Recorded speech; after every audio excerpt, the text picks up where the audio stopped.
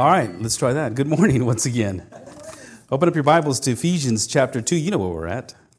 Ephesians chapter 2. We're slowly getting through it. A lot of good stuff, I pray, that you've been receiving. And you've been blessed by the book of Ephesians as much as I have. The riches of God, God's riches, what He's given us of His grace. And we are in Ephesians chapter 2. We're going to do verses 13 through 18 this morning.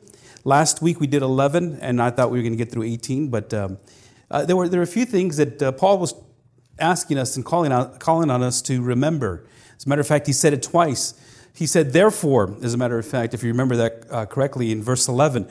Therefore, and I had an old professor when I was in college, and he always used to tell me, when you see the word therefore, you need to stop and look why it's therefore.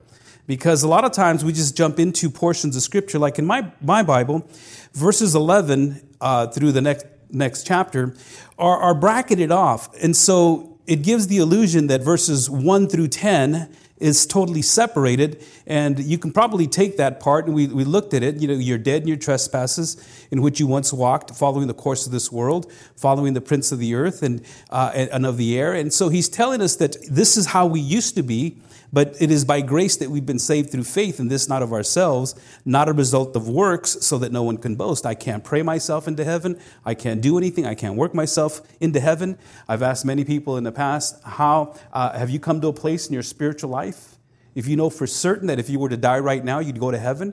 And a lot of times people say, well, yeah, I think so. And I says, really? So what is it that's going to get you into heaven? Well, I'm a very good person. I read the Bible. I go to church even. I give. And I even serve in one of the committees. And I, things that I do. So I'm going to heaven because I'm a good person. And we have to remember that you can be a good person, and it's great that you're a good person, but that doesn't give you access to heaven. You can go to church every Sunday, but that doesn't give you access to heaven. I can be a pastor, but that doesn't give me access to heaven. Paul makes it clear it is by grace that you're saved through faith in Christ alone. By grace alone, through faith alone, in Christ alone. It is He who saves us. It is He who gives us the faith. It is He that has provided for us the salvation through His Son, Jesus Christ. And then he goes on to say that we are His workmanship. So when Paul says, therefore, he says, go back and look at what I just said. I said, you were dead in your trespasses, and now you've been made alive. And you're made alive, and it is by grace that you're saved. And so he says, therefore, remember. Remember last week, I hope you do. Remember, God's always telling us to remember. Next Sunday, we will partake of the Lord's table to remember, and do this in remembrance of Jesus Christ, is what He told His disciples. And it's interesting because Paul is the one that shares with us on how we should do this and the attitude that we should have and when we do this together. And if you haven't partaken of one of our Seders that we do right before Easter, the Palm Sunday before Resurrection Sunday, we participated in Seder. Not that we want to be Jewish, only to go through the Passover meal so that we can see how every element of that meal represents and focuses and points to Jesus Christ. And it was right in the middle. There were 4 cups that they would have: the cup of redemption, the cup of sanctification, the cup of I forget what the second one was, the cup of redemption, and then the cup of glory, the last one. And the third cup is where Jesus Christ, the cup of redemption, He took it out and He says, this is my blood. And from there, He took out the bread. And many times we think that Jesus just arbitrarily took bread and took wine, and He says, this is my blood, this is my body. But what Jesus was doing is He was participating and brought us the whole part of what the Passover meal meant. And it symbolized it through the bread and through the cup, through the juice, through the blood of Jesus Christ. And when you go through the Passover meal, it is just such a beautiful picture of who Jesus Christ is. And we do the whole thing from beginning to end. We read the Shema. We do some of the prayers. We kind of pretend to be somewhat Jewish, just for that day, because that is our roots. That's where we come from. And so we do that because God set His people apart from everyone else. He says, I want you to do this. This is the Passover meal. And just to give you a little bit more history on that, the Israelites were slaves in Egypt. And they were in bondage to the Israelites. And they went over, they grew, and they overpopulated the place. And so in order for them to be subdued and made to do what the Egyptians wanted, the pharaohs wanted, what they did is they made them slaves. And they're the ones that built a lot of the buildings, the pyramids and whatnot that they had back then. But after some time, they grew tired and weary and said, Lord, save us. And Moses came and the 10 plagues. And we go through all of that in the Passover meal. And then finally, he says, this is the last plague. The angel of death will come and he will kill the firstborn of every living thing, except for those that have the blood of the lamb sprinkled over their doorpost. Now, if you remember correctly, the whole process was you take a year-old lamb without blemish, make sure it's perfect. You sacrifice it and you eat the whole thing. You take the blood and you sprinkle it with hyssop over your doorpost. So when the angel of death comes, he will pass over your house. And there was to be a symbolic remembrance of what God had done for the Israelites. And they participated in Passover every year. And so out of that meal, and all of it points to Jesus Christ. The bread of affliction, the afikomen, it's a 3-layered bag that they put the afikomen, the matzah inside of. And the afikomen comes out of the center bag. And what they do is they break it. And the larger piece, what they do is they use it to pass around. That's the piece that they use to pass around. And it was another piece that was hidden. They don't know why they hid it, but they hide it.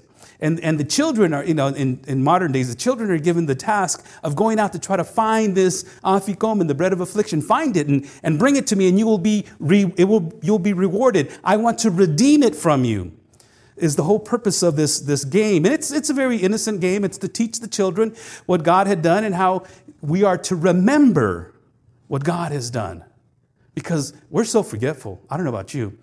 But I can wake up on Monday morning and think, oh God, I have this whole day ahead of me. I've got things that I haven't done, things that I should have done. And I worry, I stress, and I think about, the bills. I think about the economy. I think about all this stuff that's going on in the world. Cargo ships that aren't docking, the flu that seems to be rising, the vaccinate, all these things that are going on. And then I have to stop and remember. I have to remember I'm not that person anymore. I have to remember. Because that's what we do. We tend to stress. We tend to worry. We tend to get all up in arms about all these social issues that are going on in the world today. We need to remember. And so Paul says, remember what you used to be. Remember how at that time you were in the flesh. You were without Christ. You weren't even a citizen of of God's kingdom. You didn't have a covenant. You didn't have any hope. And you sure didn't have God in your life. When Jesus talks about not worrying in the Sermon on the Mount, what Jesus says is don't worry, be happy. Oh no, that was Bob Marley. That's something else. He says, don't worry, for your Father knows what you need. Don't the birds get all the food they want? All they do is just twitter around and take real estate from here to there, and they build their nests and make a mess of my car. They don't worry about where they're going to get their next meal. Look at the lilies, how beautiful they are. And if any of you have ever driven and ridden past the grapevine during the springtime when it's all the wildflowers are going, people are just lined up. Right as they're going through the grapevine, people are just lined up looking at the flowers, taking pictures, and just watching this beauty of a landscape that God created. God says, look at how beautiful they are. And Solomon, in all his glory, the richest king ever, didn't even compare to what God can do. So don't you think God's going to care for you more than a flower that today grows and tomorrow it's cast into the fire, or to birds that just fall? He cares. He says, don't worry, but seek first the kingdom of God.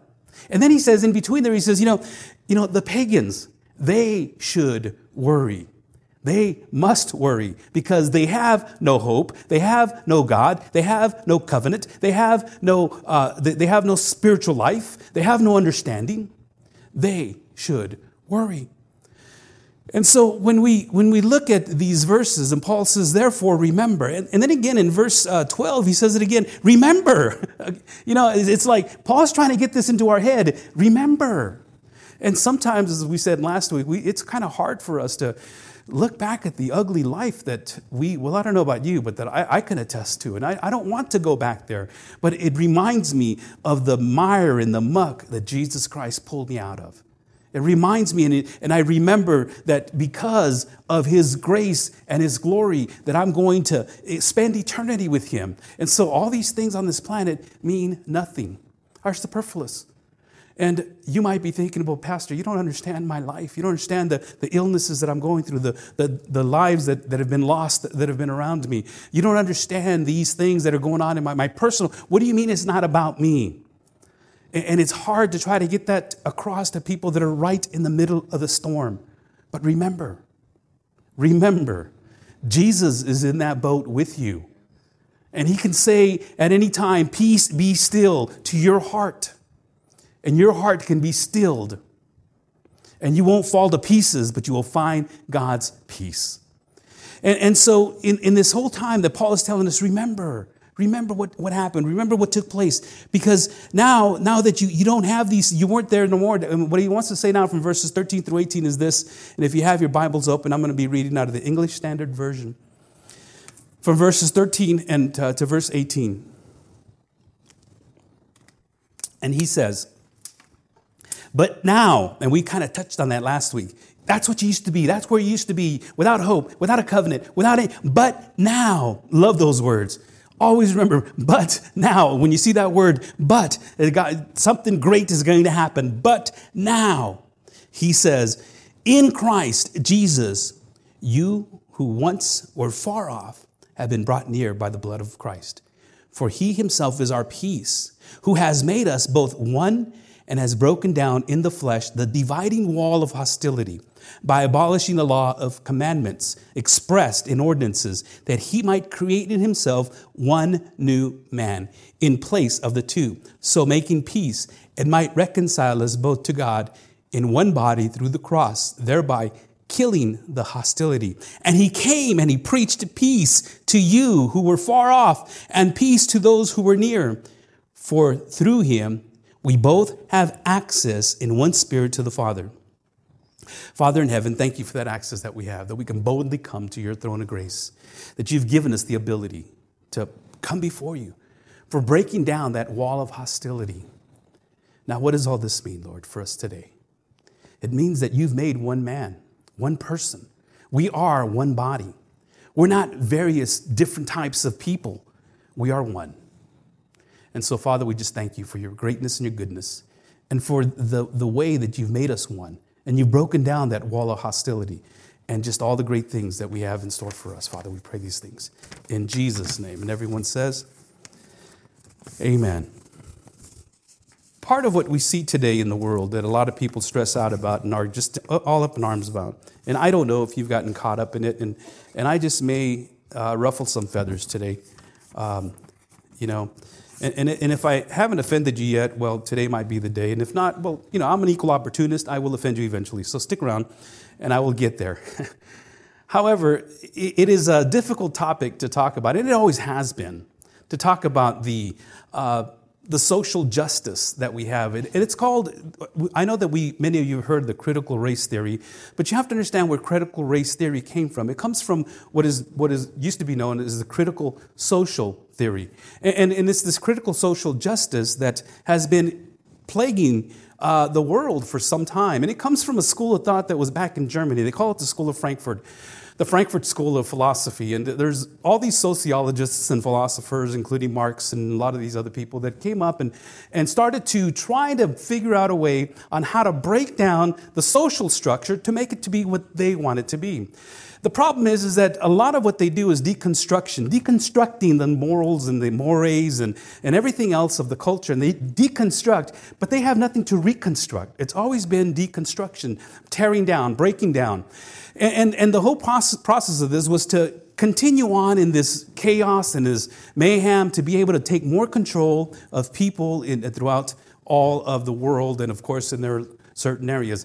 Now, when I talk about critical social justice, please don't get me wrong. I do believe that there needs to be justice, and we are to fight for the justice of men. But the justice that you and I use is biblical justice. There needs to be a godly biblical justice that, well, like in Jesus' case, when he walked into the temple and they were having a yard sale, and selling all kinds of stuff, a rummage sale through the temple courts, and he walked in with the whip and says, "What are you guys doing?"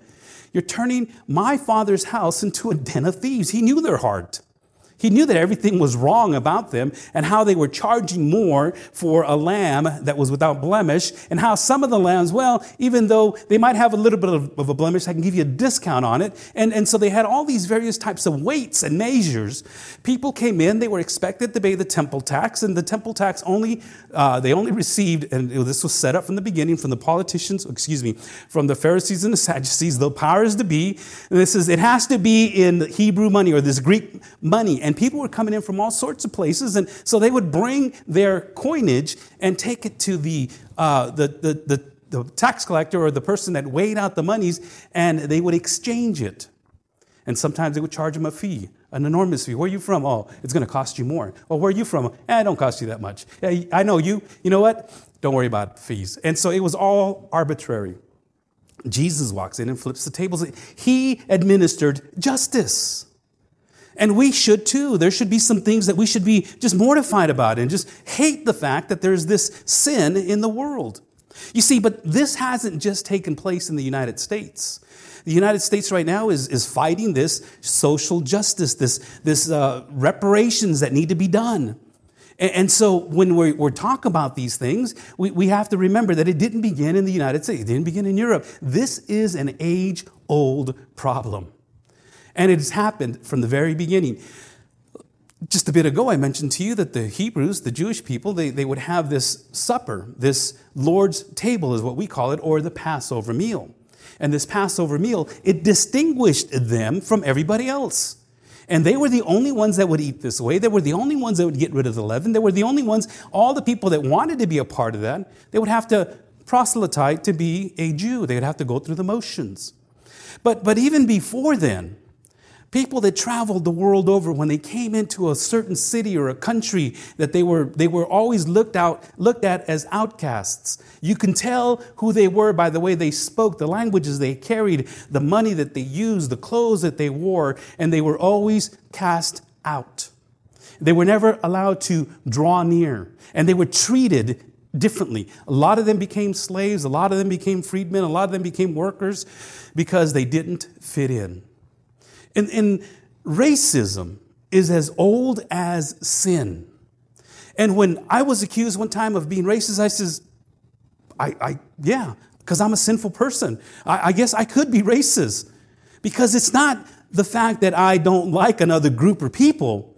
It's the fact that I'm a sinner. Yeah. I'm a sinner. I'm a sinful person. I have my desires and likes. You know, I kind of sometimes look at people a little bit different when they eat with a knife and fork. When they eat a pizza with a knife and fork, you know. But they look at me kind of different when I eat with my hands, tortillas and beans, you know. I mean, it's just the way we grew up eating. And so it's sometimes it manifests itself in such simple manners. But see, what Paul had done and what Jesus Christ did, and this is what we're going to go into, that first and foremost, number one, Jesus made it possible to encounter God.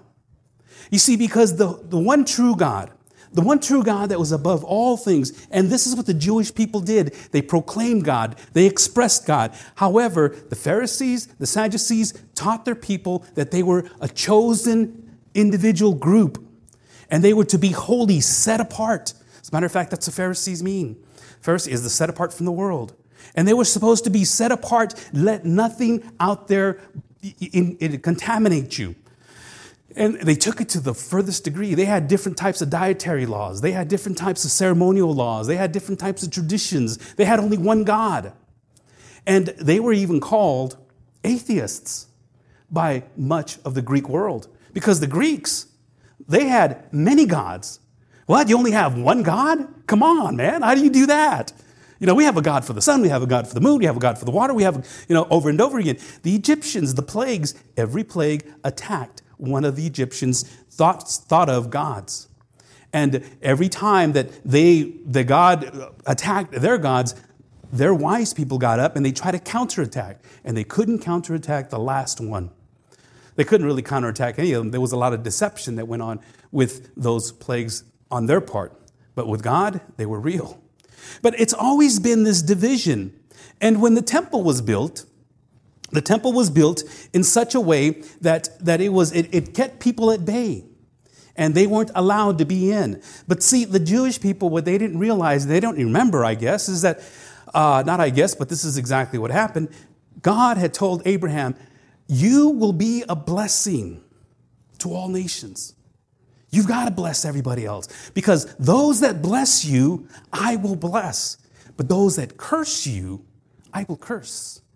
And their responsibility was to be evangelists to the world in the name of God himself.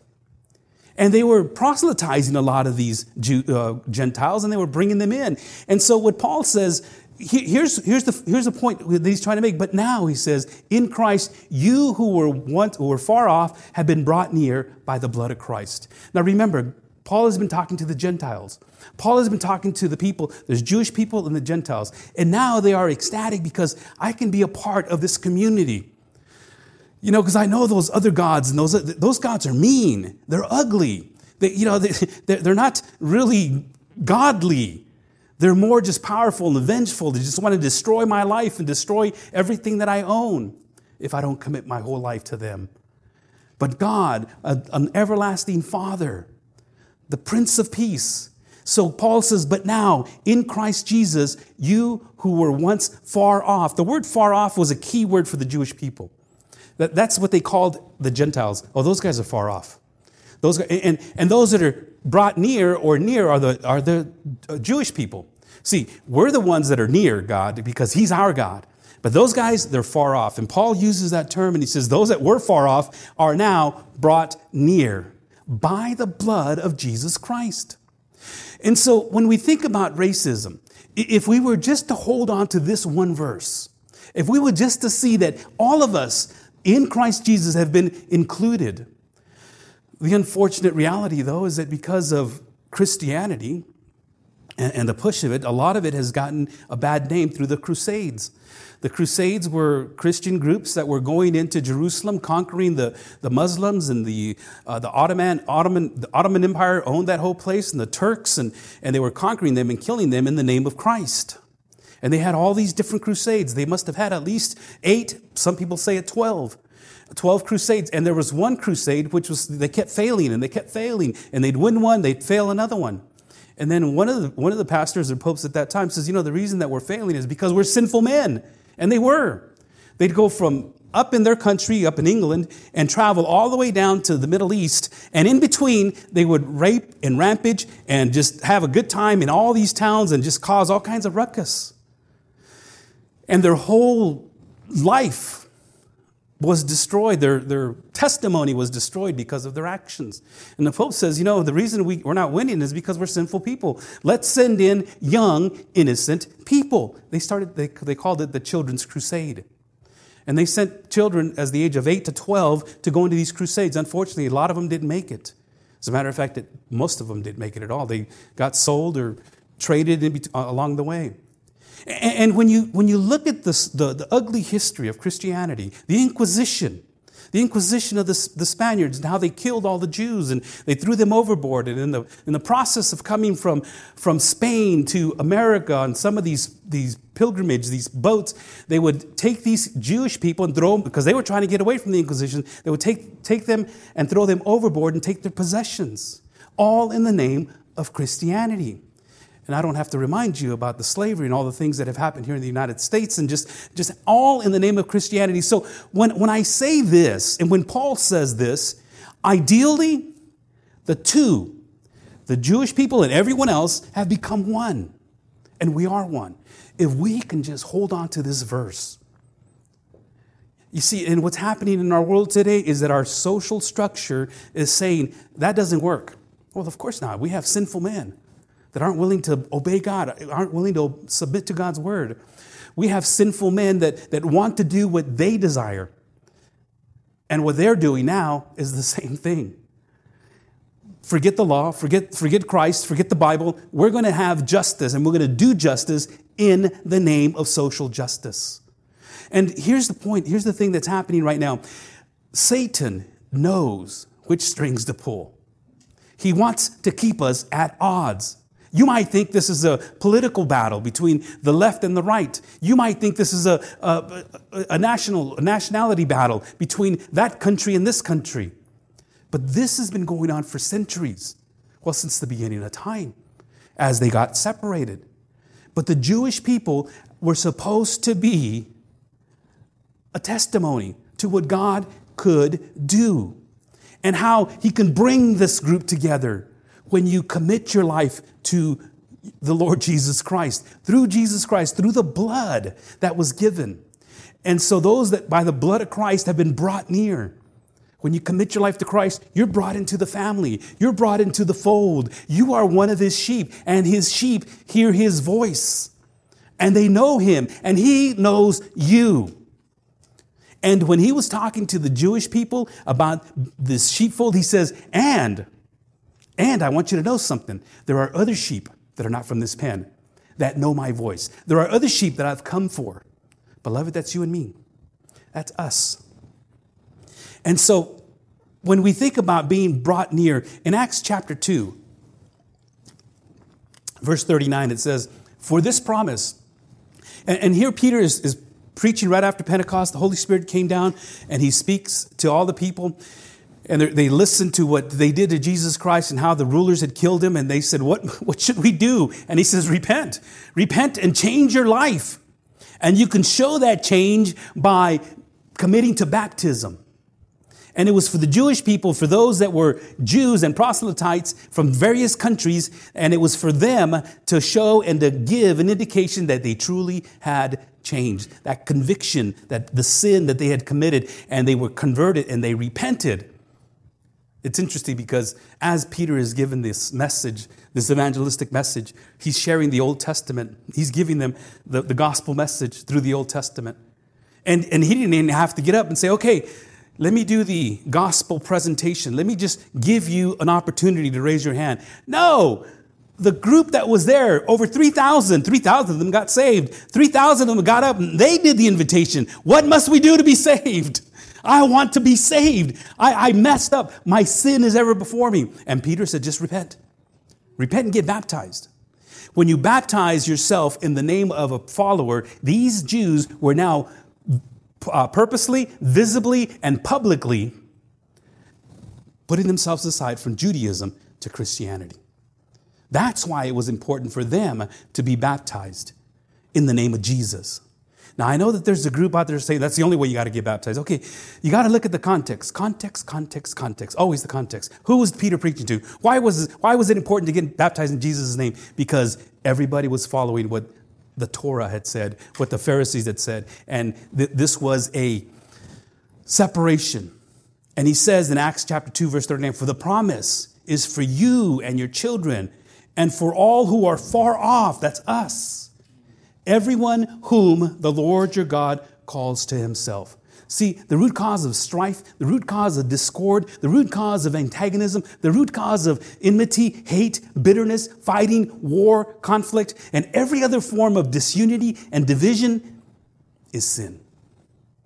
And as long as there's sin in the world, you will have racism, you will have disunity, you will have enmity, fighting, conflict. You'll have all these things because that's where it comes from.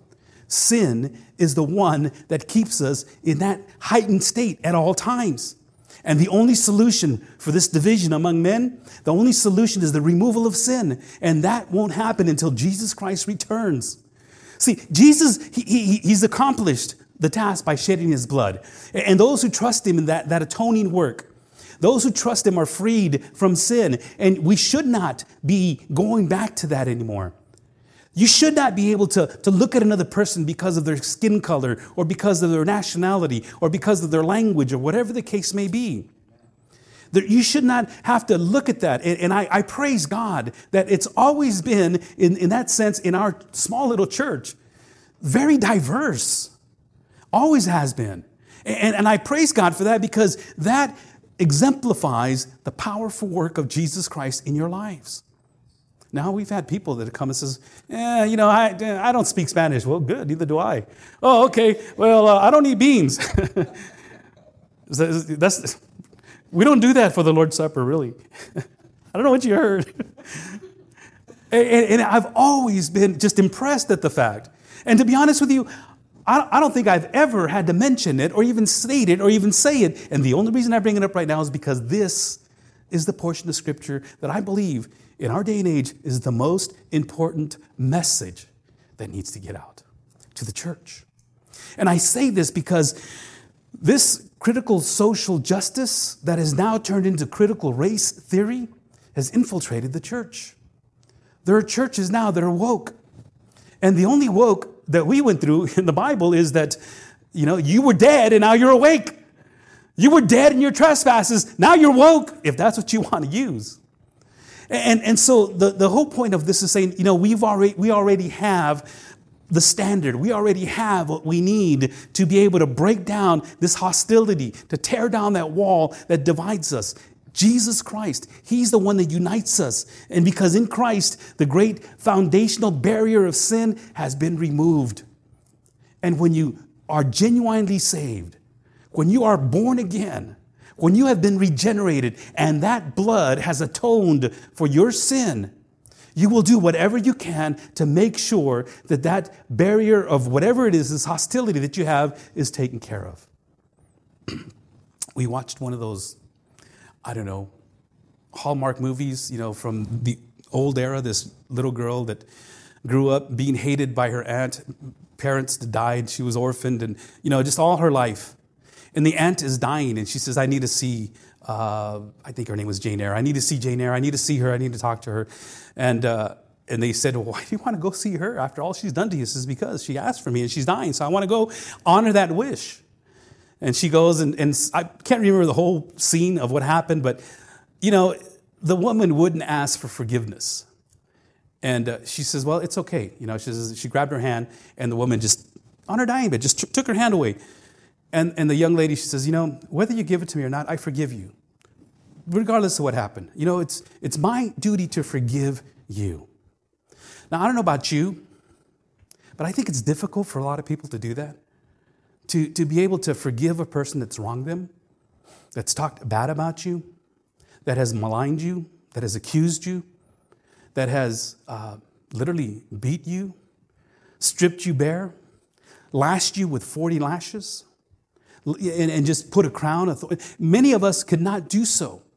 But the regenerated believer has the ability and the power of the Holy Spirit to do as Jesus Christ did and say, Father, forgive them, for they know not what they do. Our problem today, beloved, is that we have a world that is following the prince of this world and not the God of the universe. And we are being led subtly. Now, justice, I believe God has justice. And there's a formula for justice in the Bible. If somebody wronged you, you need 2 or 3 witnesses. Problem today is somebody does something wrong, they make up all kinds of stories. And, he didn't have a gun. He did have a gun, or whatever the case may be. And some of these things that have happened, I understand, weren't as justified as some people would like to believe, and some of them were. But the problem still is there is no biblical justice. It's whatever I feel like. And if you don't agree with me, then you're the problem, is what happens. And Jesus, not only did He make it possible for us to encounter God, but He also established peace with God and His people. Number 2, Jesus established peace with God and His people. You might have to add that to the end of your sentence there. And His people. For He Himself is our peace, who has made us both one and has broken down in His flesh the dividing wall of hostility.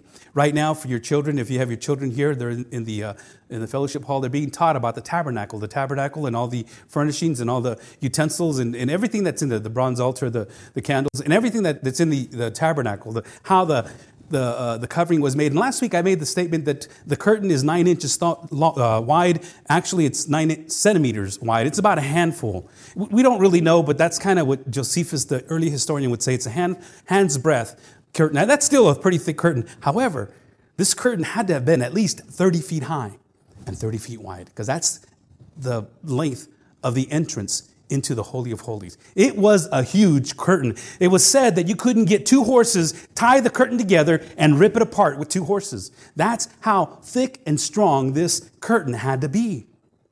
But see, and in the temple, when the temple was built, and when the time of Jesus Christ, there were these areas like out here, the quarter that was open air, and that's where the Gentiles would meet. And it was designed that way so that the Jewish people can reach them, evangelize them. But instead what they did is they said, you cross this barrier any more closer, you're dead. And your blood is on your head because you read this sign and you crossed it regardless. And then there was another barrier. That was the barrier, and that was for the women, and that was for the Hebrew men, the priests, and then the Holy of Holies. And there were all these barriers. You remember that when Jesus Christ finally said, Father, forgive them, and then he says, into your hand I commit my spirit. And then he died. The Bible says that the curtain was torn from top to bottom. This 30-foot curtain ripped. Access, what we'll talk about here.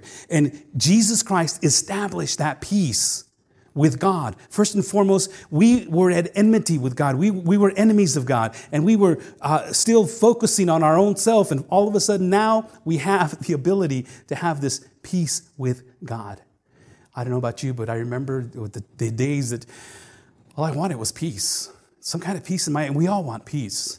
And we think that peace is somewhere out in Serene Island, somewhere, and no troubles, no worries, no anything until your cell phone rings, and then all of a sudden, okay, my peace is gone. And it's only peaceful until I leave that spot, or it's only peaceful up until that point. This peace that Jesus Christ gives us, this is the shalom peace. This is not the absence of conflict, which it is in a sense. But in the midst of conflict, you can still have what shalom is. Shalom is the fullness, the steadfastness. Shalom is this good health, this prosperity in a sense of what you have. Shalom is stating that everything be well in your life. It's a blessing to you, and it's also a blessing back to you. It's a blessing to others as they bless you with it. This is what I pray for you, this shalom. And that's how they greet each other. They greet each other by shalom. And this word shalom has always meant more than just the absence of peace. That's what Jesus Christ came to do. And he emphasizes it. Paul emphasizes he himself. He himself, doubly, he is the only peace that this world has. Not the peace that the world gives us, but only the peace that comes from him. There is no other source of peace. What the laws and the ordinances and the ceremonies and the sacrifices and all the good deeds that you can do could not do to make peace between men and God, Jesus did it. And people try to live their life in such a way to have peace with God, there still is no peace in people's lives. They do whatever they can. They go to church, they read their Bible, but they have no peace. They try to do good. They help their beloved, their loved ones. Years ago, we were given a book to read by Mother Teresa. Actually, she didn't write the book. It was her memoirs. It was the memoirs of Mother Teresa. And don't know if you ever saw it. And as I read the book, it was an assignment. That's the only reason I read it. And as I read the book, and others in the class as well, we felt like we were violating her space. Because the very first thing she says, I don't want these memoirs published. And her superior would say, you got to publish this. You got to let people know. No. This is just between me and God. I don't want this published. She dies, guess what? They published it. Made a lot of money off of it.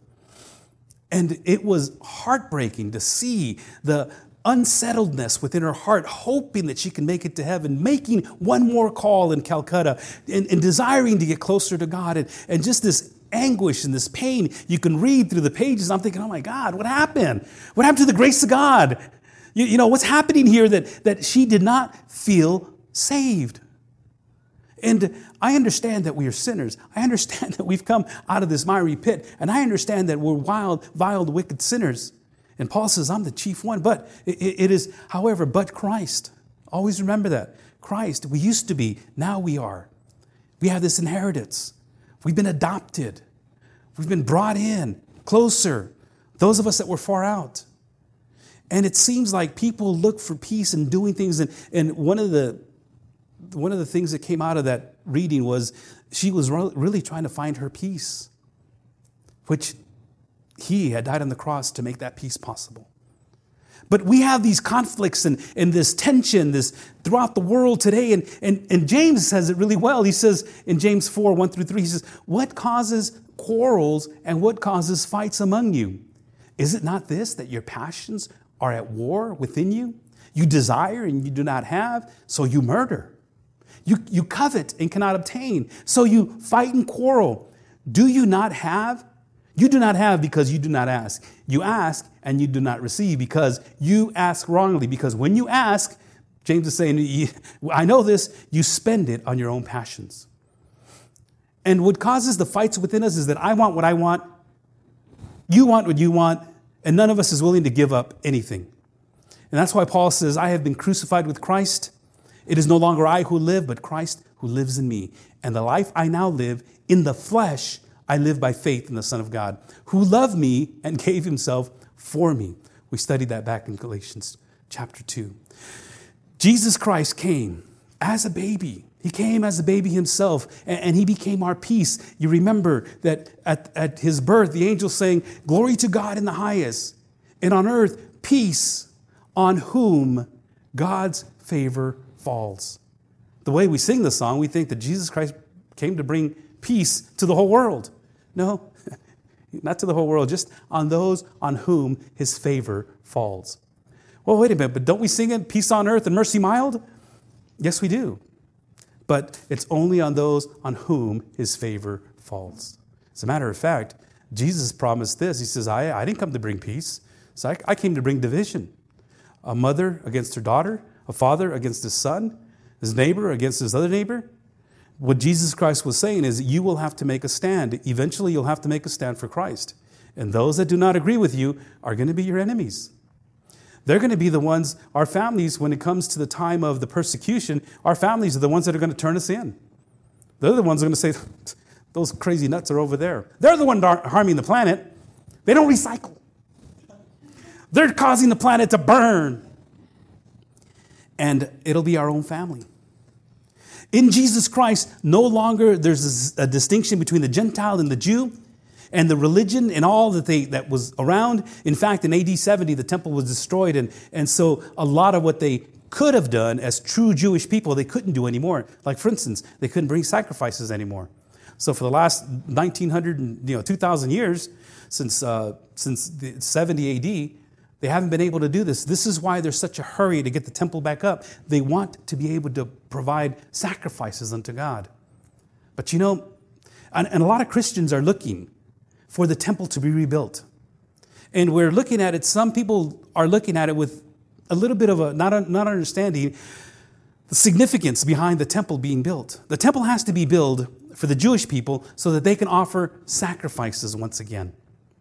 But beloved, our sacrifice has already been offered. Amen? Jesus Christ has already been given on the cross. Amen? He is our perfect sacrifice. Amen? We don't need any more bulls or rams or goats or sheep because we have our perfect sacrifice. See, now as Gentiles in Christ, we're no longer distant as far as this spiritual condition is concerned. I no longer have this deadness. It's gone. The separation from Christ, it's gone. This alienation from Jesus Christ and from God is gone. I'm now a citizen. And that being apart from the citizenship is gone. My paganism is gone. My unbelief is gone. My hopelessness is gone. And my godlessness is gone due to this wall of hostility that has been brought down between me and God. But it goes a little bit further. It goes not only between God and also man. And he has broken down in his flesh the dividing wall of hostility between us, both one and another, and broken down in his flesh the dividing wall of hostility. Because when I'm hostile to God, when I'm at odds with God, I'm at odds with you. And unless Christ is in the center of it, this doesn't work. I said this last week. When this is good, this is good. When my vertical is good, my prayer life, my Bible reading is good, my fellowship and my witnessing is on target. It's on target. But when this is off, my fellowship, everything else is off. Number 3, Jesus eliminated every barrier. He abolished the law of condemnation expressed in ordinances. He abolished the law. in summary, what he did, all these peculiar laws that the Jewish people had in order to be able to be God's people, he got rid of all the laws. He got rid of the dietary laws. He got rid of, and if a person is Jewish, then great. Continue to be Jewish. Follow the dietary laws. But that's not going to save you. But as a Jew, remember, and we talked about this at length in the book of Galatians, that they were trying to get the new believers that didn't know anything about Judaism to be circumcised and follow the customs and everything else, the rituals. And Paul called it another gospel, a different gospel. And he says, if anybody comes with you with that kind of a gospel that you have to do something for it, let them be cursed. Cut them off. And so the law and the commandments, it's been removed as far as you and I are concerned.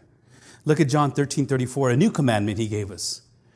I give to you that you love one another just as I have loved you. You also are to love one another. When you come into the fold, when you become a believer, when you come into the family of God, we are to love one another. It's that simple. James chapter 2, he says, if you really fulfill the royal law according to the scriptures. What's the royal law? The golden rule is you shall love your neighbor as yourself. James says you're doing well when you do that. Number 4, God created one new man. God created one new man. That he might create in himself one new man in place of two. So making peace and might reconcile us both to God in one body through the cross, thereby killing the hostility, that he might create in us. This new is not like another new thing, like an assembly line of cars. There's one car, there's another new car. This new is something totally different. This new is something that is completely different than anything else you've ever seen. This is why you and I, we can call ourselves brothers, sisters, and we should. We should call each other brothers and sisters because we are in Christ Jesus. And we should treat each other like we do, well, not like I do my brothers. Maybe not like you do your brothers either, you know. We should treat our beloved brothers as beloved. Genuinely caring for them, inviting them over to your house, giving them a ride, helping them as often as you can, going out and getting groceries, doing whatever you can for that person. And here's the thing, you cannot know what another person is in need of unless you become a part of that family and you congregate regularly. Sunday morning is great, but I want to challenge you. I'd like to challenge you that you pick somebody within the group that you have not, and this has been done to us, and this is awesome. You pick somebody within this group and say, you know what, let's go out and have lunch. If not today, maybe sometime during the week or next Sunday, let's go out and just have a meal and get to know each other. And not for the purpose of, what can I get or what can I give you, but just to know each other. Because that is how we grow a family. We grow each other by encouraging one another. Paul said in Romans 10, verse 12, for there is no distinction between Jew and Gentile or Greek, for the same Lord is Lord of all, bestowing his riches on all who call on him. For everyone who calls on the name of the Lord will be saved. You see, and this, that he might reconcile us to God, both to God in one body through the cross, demonstrates not only that the Jew and Gentile are brought together, but that together they are brought to God. They're brought together to one another, but together God says, this is my family. This is my sheep. These are in my sheepfold. Reconciliation to each other is inseparable from reconciliation to God. In order for me to reconcile with you, reconcile is this, monetary type of an event. You're making the payment to be able to say, okay, this is how much it's worth. And when you take aside all your desires and all your wants and just look at the other person more highly than yourself, as Paul says, then we start to reconcile. And you can't have reconciliation with others unless you've been reconciled to God. And the death of Christ accomplished that. He killed the hostility between us to reconcile to himself who we are. In Colossians chapter 1, he says, for in him all the fullness of God was pleased to dwell, and through him to reconcile to himself all things, whether on earth or in heaven, making peace by the blood of his cross. It's a theme that Paul has And so how does this work with us? How am I to reconcile with those that have appeared to have wronged me, caused an injustice on me, or maybe I on them? And I don't have a whole lot of time to get into Ezekiel chapter 18, but if you get a chance to read Ezekiel chapter 18, I want to encourage you to read it and go through it. Because in Ezekiel chapter 18, verses 1 through 20, God is talking about the people, and He's talking about their fathers and what they did and how they were acting and how they went after. Ezekiel says, you whored after the gods of the country, and you sought them out, and you lifted up your hands and in high places, and everything you did was for those gods. You forsook the God of your fathers. And he starts off by saying that the children's teeth, what does it mean for the children's teeth to be set on edge? And basically what Ezekiel was telling, or God was speaking to the people through Ezekiel, he's saying, look, there's this saying that, if your dad did something wrong, then you're responsible for it. And that your children are responsible for it. The sins of the generation go from on and on and on. And that happens in a household that does not honor God. When you don't honor God, then more than likely your children aren't going to honor God, and more than likely their children aren't going to honor God. But if you honor God, then more than likely your children will honor God, and on and on. And this is what the writer, what Ezekiel's talking about in Ezekiel chapter 18. But then he goes on to say something very interesting. He says, the sins of the father, I'm going to put them on them. If you sin, then you're going to be held responsible for your sin. But you will not be held responsible for the sins of your father. Right now, we are being held responsible for things we never did, that had been done years ago to people that didn't exist then, now, for a reparation that apparently somebody else did. And it's, again, I seek justice, but a godly justice, and that's not biblical. We want this equality. And I say we, I mean as a nation. The nation wants an equality. They want what you have to give it to somebody else in order for it to be fair. But again, you have to, if that's the case, and they even say Jesus was a social activist, making sure that everybody had everything in common and they were all in one accord. I don't know how they got in an accord, but anyways, they were all together in thought and in possession. And they sold their belongings so that everybody can have them. Which kind of makes you think and wonder, well, what about the parable of the talents? If you want to get biblical, the parable of the talents, Jesus gave one 10, the other one 5, the other one 1. The one that had 10, he doubled it. Great. Come on into the kingdom of God. The one with 5, hey, fantastic. The one that had 1, you know what they did to him? If we were to use that social justice that we're talking about right now, they would take it away from the one that had 10 and give him 5 so everybody can have equal amounts of 5s or 10s or whatever the case may be. However, what Jesus did is he took that away from him and gave it to the one that had 10. And he called him a wicked, lazy servant. So if you want to really get technical and biblical about this justice that we have to administer, you have to use the entire Bible, not just parts of it. And Ezekiel says, no, you're going to be held responsible. You have always been held responsible for your sins. You sin, you're responsible for it. You're accountable to God for that. The last thing I want to share with you is that Jesus provided access to God. And he came and he preached peace to you who were far off and peace to those who were near. For through him, we both have access in one spirit to the Father. The phrase in the text is that he came and he gospeled or he preached, he evangelized. The word is evangelism or evangelio. And he evangelized or he gospeled the evangelistic message of peace.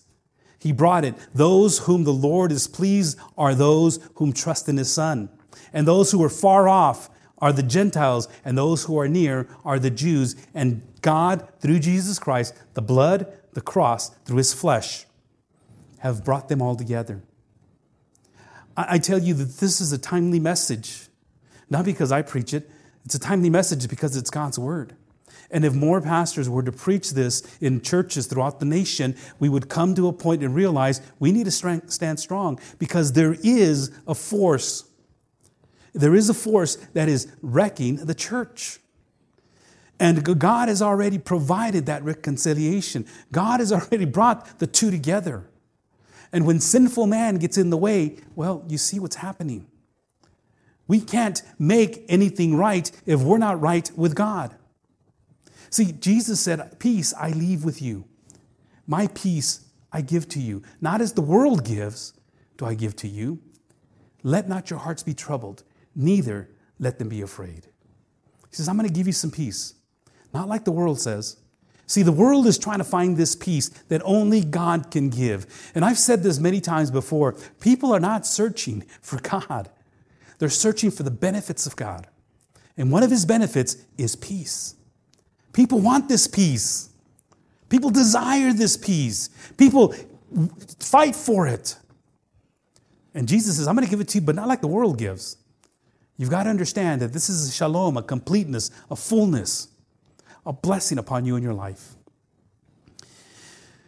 In John chapter 16:33, he said this, and it's not in your outlines, but John 16:33 says this, and if you want to write it down, please do, and go back to it. I have said these things to you, that in me you may have peace. Now here's the promise. In the world, you will have tribulations. You will have struggles. You will have troubles. You will have pain. That's a promise. If they did it to my Savior, if they did it to Jesus Christ, if they did it to my friend, how do I think that I'm going to escape this world and not have it done to me? It is beyond us to believe that all I have to do is rub the magic lamp and God gets me out of all my troubles. He gives me everything I need, everything I want, because I demand it. I claimed it. I professed it. And because I claimed it, God has to bend to my will. Because I said so. Again, context, context, context. You'll find a verse that'll say that. But this verse, people overlook. You will have troubles. But here's the beauty behind this promise. But take heart. Jesus says, I have overcome the world. Take heart. How can I have heart? How can my heart be so full in the midst of all this struggle? Because God gave me his peace. He gave it to me. That's what he did. I have access through him. For through him, we both have access in one spirit to the Father. This access, prosagagos is a word that was used by a herald or a servant of the king. And this prosagago was a guy that would allow you to come in and speak to the king and give you that access to the king. And he would give you the floor to be able to speak to the king. You couldn't get in to see the king unless the man with the access were to give it to you. And through him, Romans 5:2, we have also obtained access by faith into his grace in which we stand and we rejoice in hope of the glory of God. This word, prosagago, is the only word that is used only 3 times in the New Testament. The one I just quoted to you in Romans 5 and another one in Ephesians chapter 3. We'll go over it again next week. And the one I just read to you right now in our verse today. And this access that is given to us, it's an access that you should not take for granted. We have access because of what Jesus Christ did on the cross. We have access. And it wasn't like that before. We have so much access now that in the United States, when I get a chance, I'll be there for Christmas. I'll be there for Easter. There was this missionary that I heard a long time ago speak about his trip that he went to this third world country. And as he's preaching and teaching there, he's talking to them about, what they have. They ask him, so what kind of churches do you guys have? Well, and he looked around. He felt kind of bad because they were all sitting on dirt floors. They're buildings. Yeah, but what kind?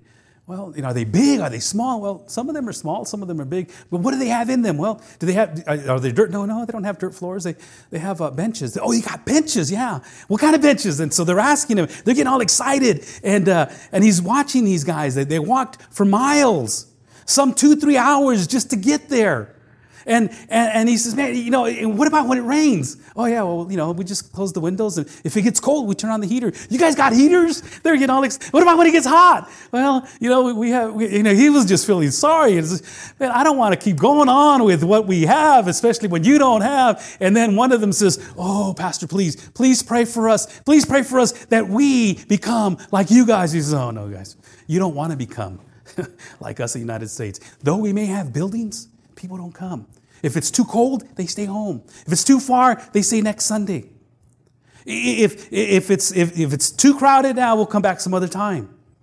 You don't want to be like us. I'm going to pray that we become like you.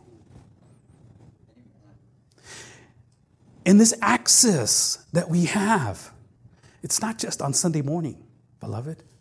This access that we have is daily. Jesus gave his blood for it. And we are to be a body. We are to be a united body. Doesn't matter what side of the fence or what side of the tracks you grew up on.